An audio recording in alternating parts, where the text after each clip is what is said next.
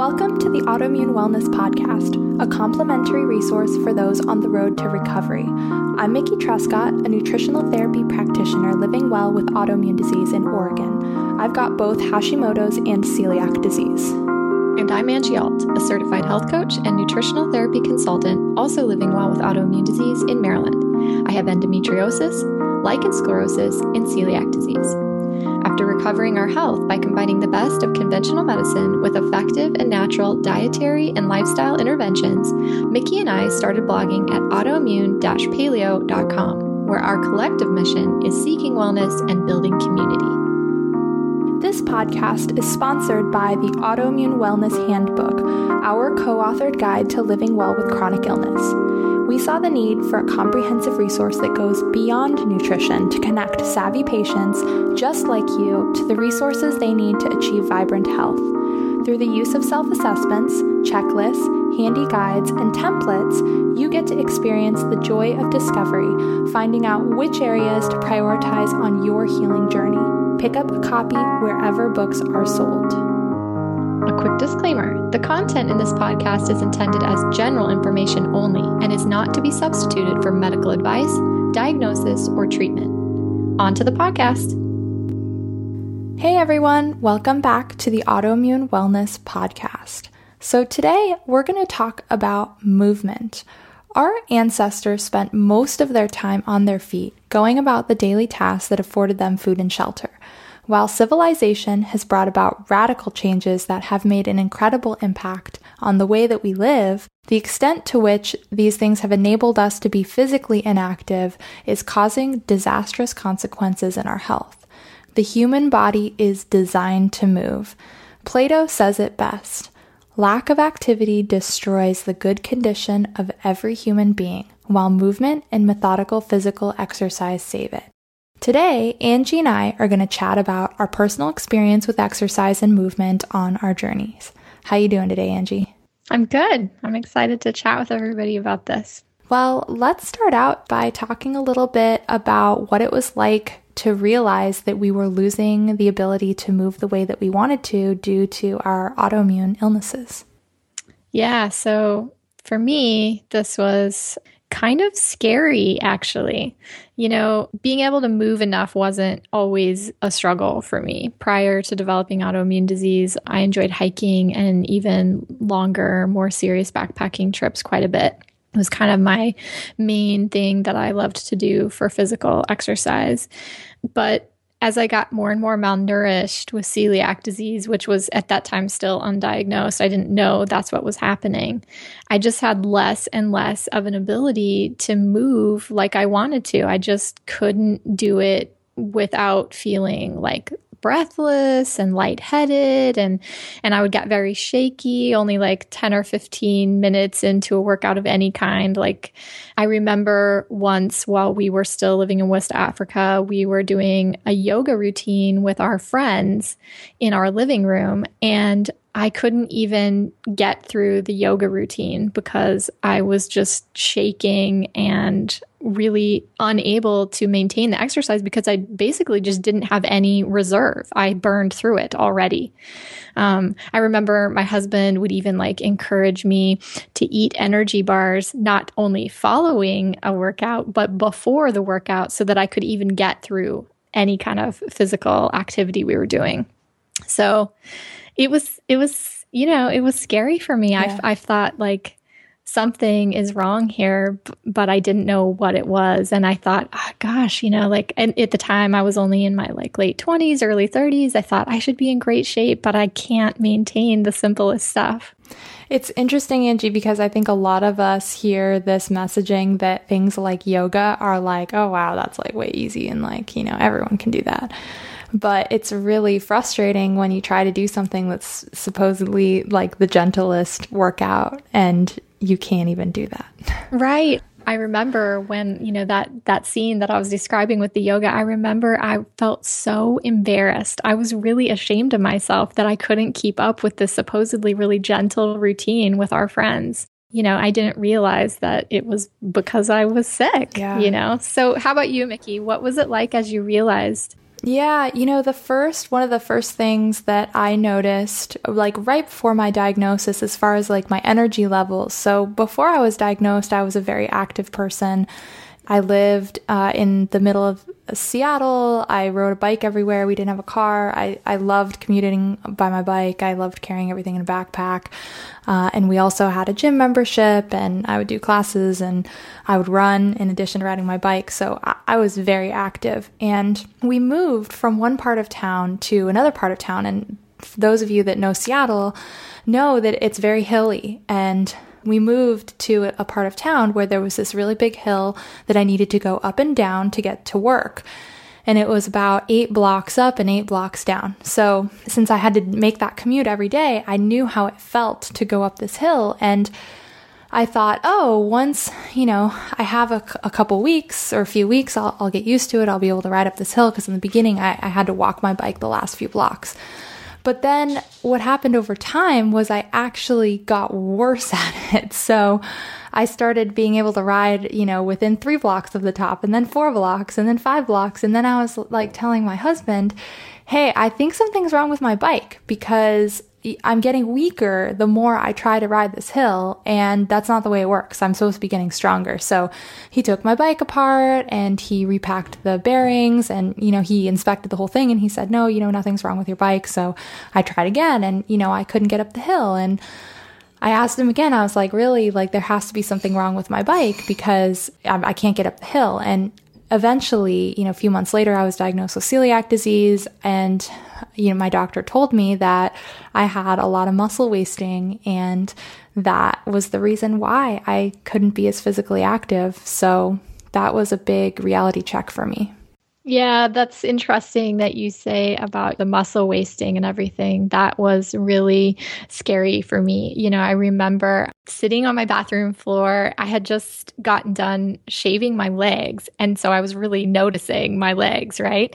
And I thought, oh my God, I'm not only like losing weight, my muscle mass is like shrinking. I could tell that there was something wrong there, and it was awful. Yeah. And I mean, I had been biking for so long, and I was very sure of my physical capability of like what parts of town I could ride to and how long it would take me to get there. And there was this 6 months before I was diagnosed where it was kind of crapshoot. Like if I didn't ride my bike in a couple days, I could take a big long ride across town really fast. But every single day, my body just started going, nope, I can't do that. Like, don't do that to me. Mm-hmm. It just really put its foot down and said, I can't do this. And, I didn't know enough back then to know not to push through those warning signals. Back then, I just went, oh, weird. Like, okay, I'll just try harder, So, there's like a lot of reasons that people can overdo it with moving too much. And that's the trick in autoimmune disease, right? Trying to have the balance between overdoing it and underdoing it, trying to have, be at the right sweet spot. And it sounds like prior to your diagnosis, you were really on the too much side of things. And there's a lot of reasons for that. What do you think was kind of fueling that for you? Yeah, I think the biggest reason why I was obsessed with exercise was just I didn't have any other way to manage stress.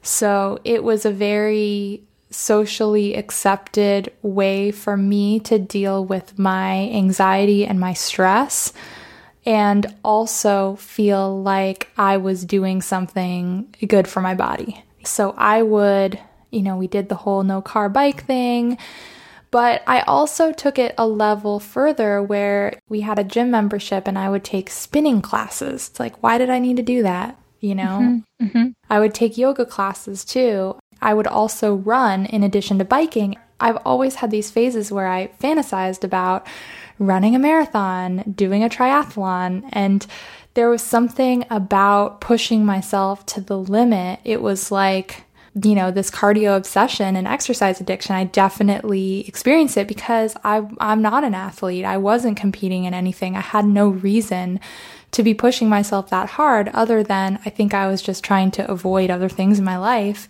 that I needed to deal with. And it was something to do and a way to manage my stress, Do you feel like since then that you've developed a wider range of stress management tools that help you kind of keep that in better balance? Oh yeah. It's completely different now. And what's interesting to me is that movement can be an appropriate way to manage stress, but the way that I did it prior to my diagnosis, it was just making everything worse, So now I understand, there's a lot different ways to move that are not so stressful on the body. And the only way that I knew was like this, crank it to 11. Like I didn't know how to move gently. Yeah. So on the other end of the spectrum, moving too much isn't the only problem. And actually, a lot of people are faced with moving too little. So there's a lot of reasons why someone wouldn't be able to move as much. And what's your experience with that, Angie? Well, so, we wrote about this in the book and folks can take a look, but, there's kind of the common barriers, which, let's be honest, common barriers are kind of more like excuses. They're things like, I don't have time, I'm bored, I don't have a partner, the weather's bad, I work a desk job, things like that. But then there's like the more complex barriers that are often real issues for folks with autoimmune disease, things like pain, injury, and fatigue, not knowing what's the right intensity level to work out at. And so they're constantly stopping because they're trying to work out too hard, having some internal beliefs, fears, or shame kind of around their ability level, and then also like a sense of overwhelm about where to even start. For me, on the moving too little side of things, it was really about fatigue. Like I described earlier, I got to this point where I just couldn't, you were saying how you didn't listen to your body's signal and you would push through and like crank it to 11. Like I just couldn't even get there. I couldn't even make my body do that. The fatigue was just too much. And there was a lot of pain. I had a lot of pain in my chest. I had a lot of pain in my joints. Now, if I experience even a little twinge of that pain, I'm shocked that I was living with it and that I was trying to move at all with it. And then I think probably there was some internal beliefs. I described that feeling of being like ashamed or embarrassed that I couldn't keep up with my friends who were, the same age as me, and probably overwhelm.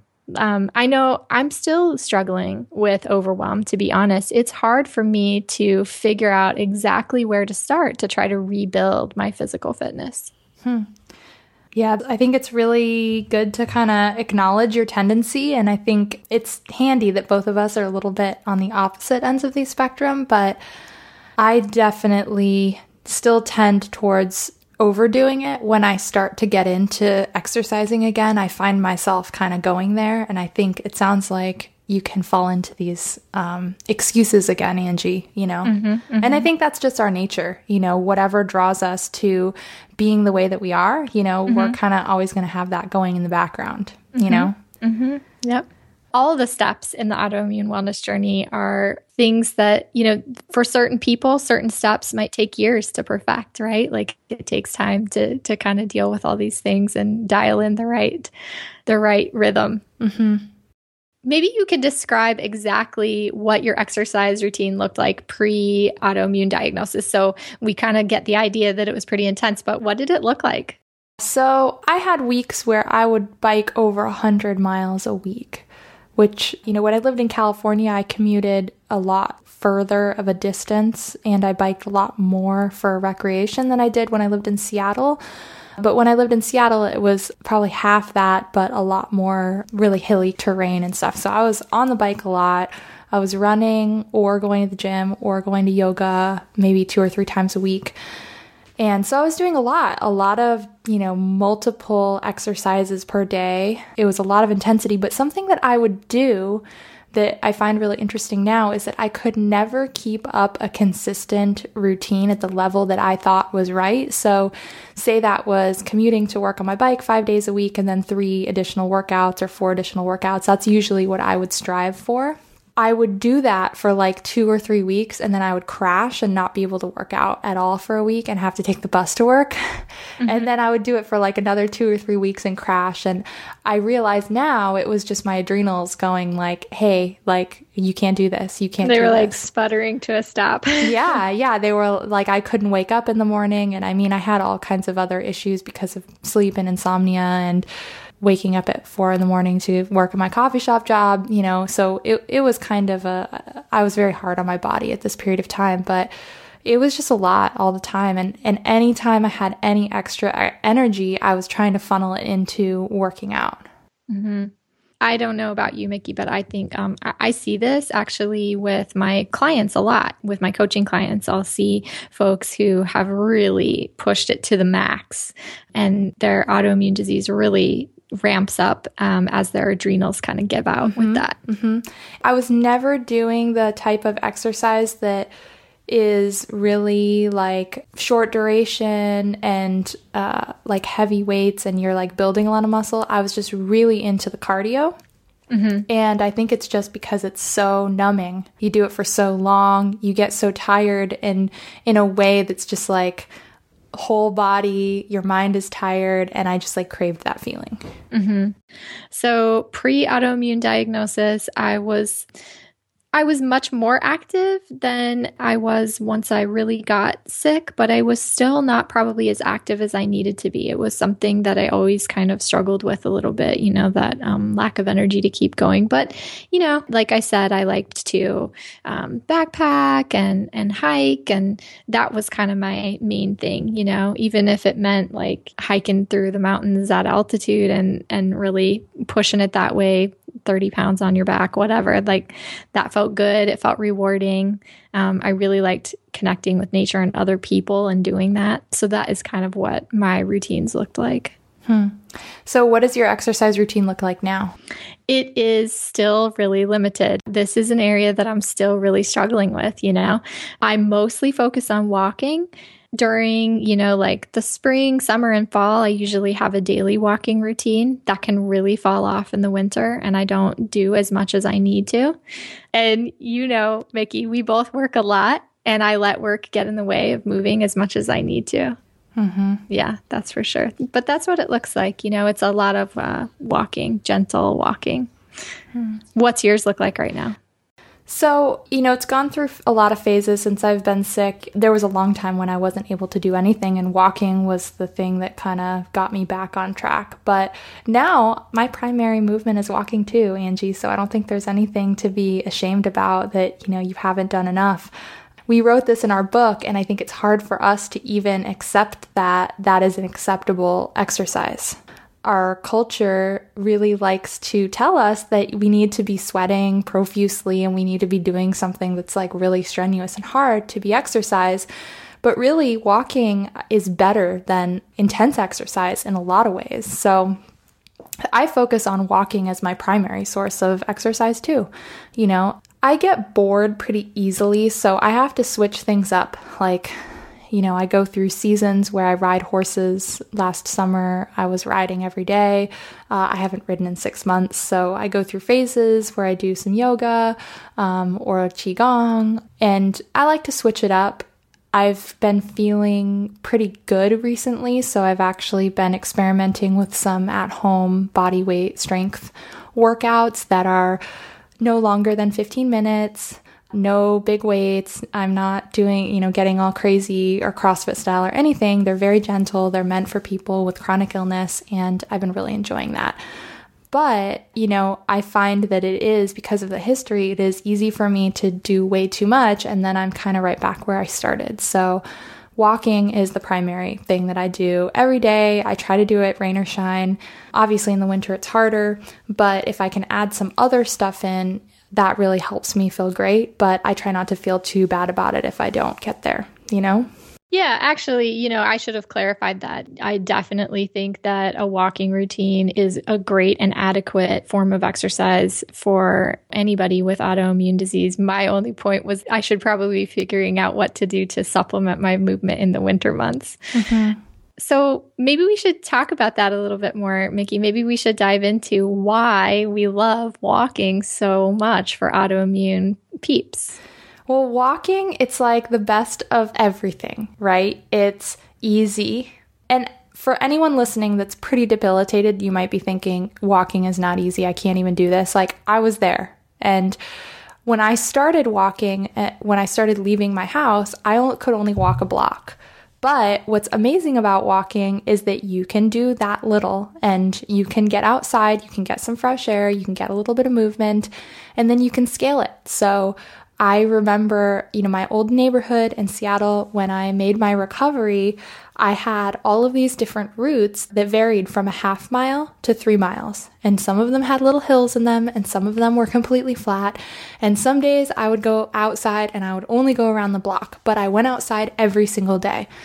And the beautiful thing about walking is you can do that. It's perfectly scalable. It's super easy. And if you don't feel great, you can just do a tiny little thing and, you're still getting that movement, that fresh air, that connection with nature, that vitamin D. I get super excited when I think about it because it brought me so much joy in that point in my illness where I really couldn't do almost anything. And it felt like such an accomplishment when I was able to walk 1 mile, Mm-hmm, mm-hmm.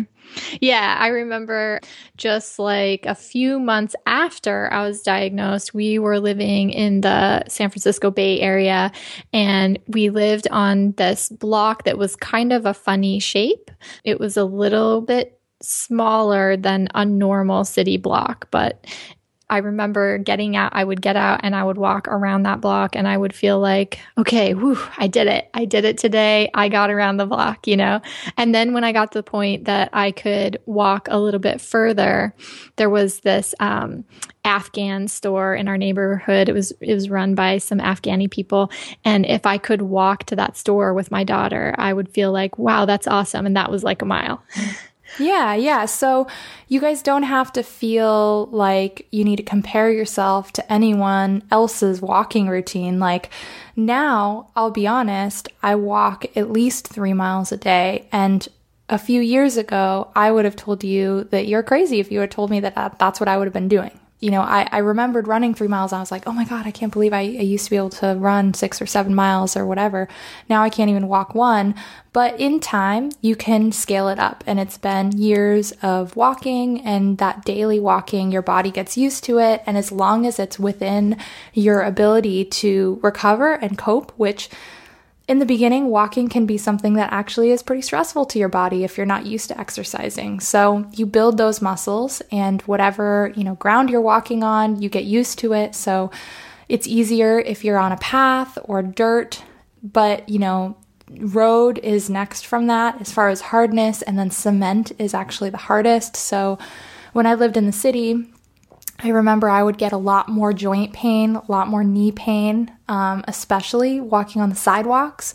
But now that I live out in the country and I walk on the road, I find that I can actually walk a lot further. And some of our roads are even dirt and gravel. So yeah, there's just a lot of options that you can use, and it's super cheap. I mean, all you need is a pair of shoes. Right. That's one of my favorite benefits of walking for folks, right? Like you really don't need any money to get started on it. You don't need a fancy trainer. You don't need a gym membership. It's just so simple, but it's really profound and effective. And it's going back to our ancestral roots, right? Like this is the primary form of movement since the beginning of our species.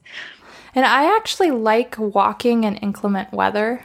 I don't love it when it's incredibly windy or when it's raining really hard, but I live in the Pacific Northwest and it rains 50% of the time.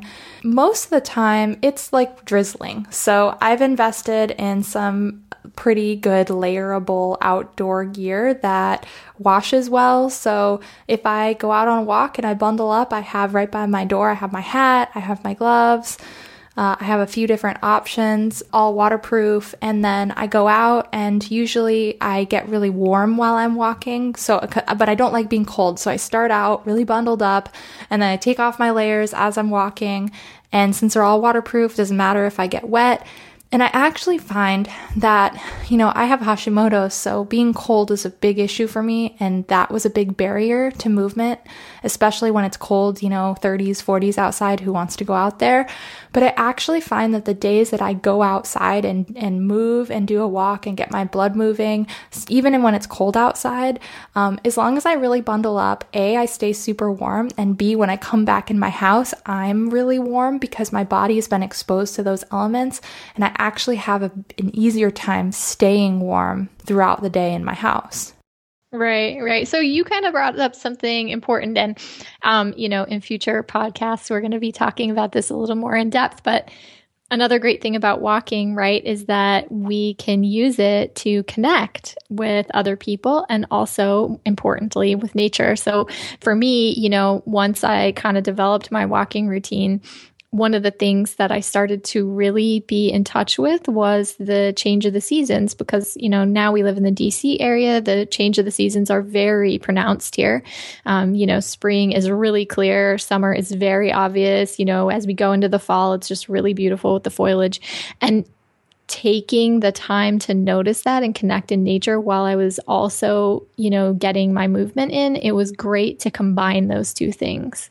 Yeah, walking outside is so much better than walking inside. And we know that, not everyone has access to an outdoor area that, you can actually walk in. But when I lived in Seattle, I walked in my neighborhood and it was fine. There are plenty of trees in the neighborhood. There are usually parks within walking distance, So most everyone should be able to find somewhere that they can actually do a little walking and get that connection with nature, because it's super important. Right. And with other people too. I mean, if you don't have a walking buddy, that's fine. Go out and, spend some time just kind of reflecting and using it as a nice chill moment in your day. But if you can do it with other people, even better. Every time we work together, we stop during our day and go for walks, right, Mickey? Oh, yeah. And those are the times that I feel really creative. I feel really empowered. I feel great. My mind is in a really good place when I'm walking. And it is because you're getting all of these elements. You're moving your body, which for a lot of people just kind of, it gets your blood flowing. You start creatively thinking, you're managing your stress. The connection is amazing to nature and to people. So yeah, we could go on and on and on, but we had some of our best ideas for this book out on walks, didn't we? Totally. A lot of times I'll be working on something in the office and then I'll go for a walk and I will just solve my problem. Like, for me, it's almost like, people get ideas when they're falling asleep or in the shower or something. Walking is kind of like my happy place where my brain just kind of goes into that creative mode and it feels really good. Yeah, mine too. I think that's why I loved hiking and backpacking so much pre-diagnosis. So maybe we can kind of switch up gears a little bit and we can talk really quickly with folks about how we know when we're doing too much or too little now. How do we tune into those signs now? Yeah, that's kind of the, the $1 million question is okay, so we've regained our health to a certain point and we feel good and we have an abundance of energy. And at this point, when you start feeling better, usually then you start loading your plate with more stuff, so more responsibilities at home, maybe going back to work, that kind of thing. And finding out where to tip the balance with exercise is kind of a hard question. And exercise is really something that I feel we should be doing when we have some extra, but it's hard because sometimes you can generate energy by exercising. For instance, walking is one of those great things where sometimes when I'm feeling a little tired and I go on a walk, I feel energized. It's a really great sign when you feel that way about an exercise. So a big red flag is every time I do X, I feel really tired and I have to take a nap, or I can't finish the things that I can normally do with the rest of my day. Those are big red flags, wouldn't you say, Angie? Yeah, definitely. So when I think about this for myself or when I talk to my clients about it, the big question I ask is, after you finish your movement routine, do you feel restored and great, or do you feel depleted? Yeah, and that's a really hard question because I think we're taught, right, that we need to feel depleted. We need to work out super hard. And that's not the case. Exercise should be pretty restorative to us. So, obviously pain and soreness is a really big sign that you're doing too much. I think actually pain and soreness can be a good sign for the folks that are doing too little as well. I know definitely when I'm not getting enough movement in, by the end of the day, I feel like a crooked old lady, Yeah. So folks need to think about, both sides of the spectrum there. Yeah. And when you find yourself in that sweet spot, it's easier to stay there. So it's hard when you're not doing any movement. It's hard to make that leap and say, oh, okay, if maybe just starting a little bit of walking or a little bit of stretching, maybe that'll make me feel better, because usually the first 1 or 2 times you do something, you're going to have more of a negative feedback loop than when your body kind of adapts to that and you start doing it. But as long as you don't overdo it, you can find that middle spot where you have just enough movement to kind of, feel like you're greasing everything up and getting your blood flowing and feel good, but not enough that you're actually then causing a stress response, which will cause you to have a setback. Right. So there's a little homework for you guys. You can check out the Where Are You on the Movement Spectrum self-test. It's a test to determine how high of a priority troubleshooting movement is to your healing journey. You can find that in the book. And we hope today was helpful for you guys, a little bit, of insight into how other autoimmuners are handling the movement part of the journey. Hopefully you found the information helpful in fine-tuning your body's movement needs and discovered some ideas for getting active. If you're looking for a start, we'd encourage you to get out today, even if for a few minutes, to enjoy a walk. It's a surprisingly simple and empowering step on the autoimmune wellness journey. Take care, everyone. We'll see you next time. Bye.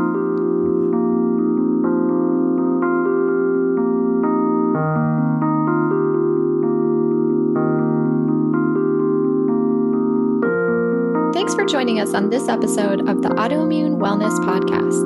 We're honored to have you as a listener, and we hope that you've gained some useful information. You can learn more about the topic we explored today. It's covered in detail in our book, the Autoimmune Wellness Handbook, along with handy self-assessments, checklists, and other useful resources to put your plan into action. Pick up a copy today. If you enjoyed the podcast, please leave us a review in iTunes, as this helps others find us. You can also connect with us through our blog, autoimmune-paleo.com, and with the community by using the hashtag Autoimmune Wellness.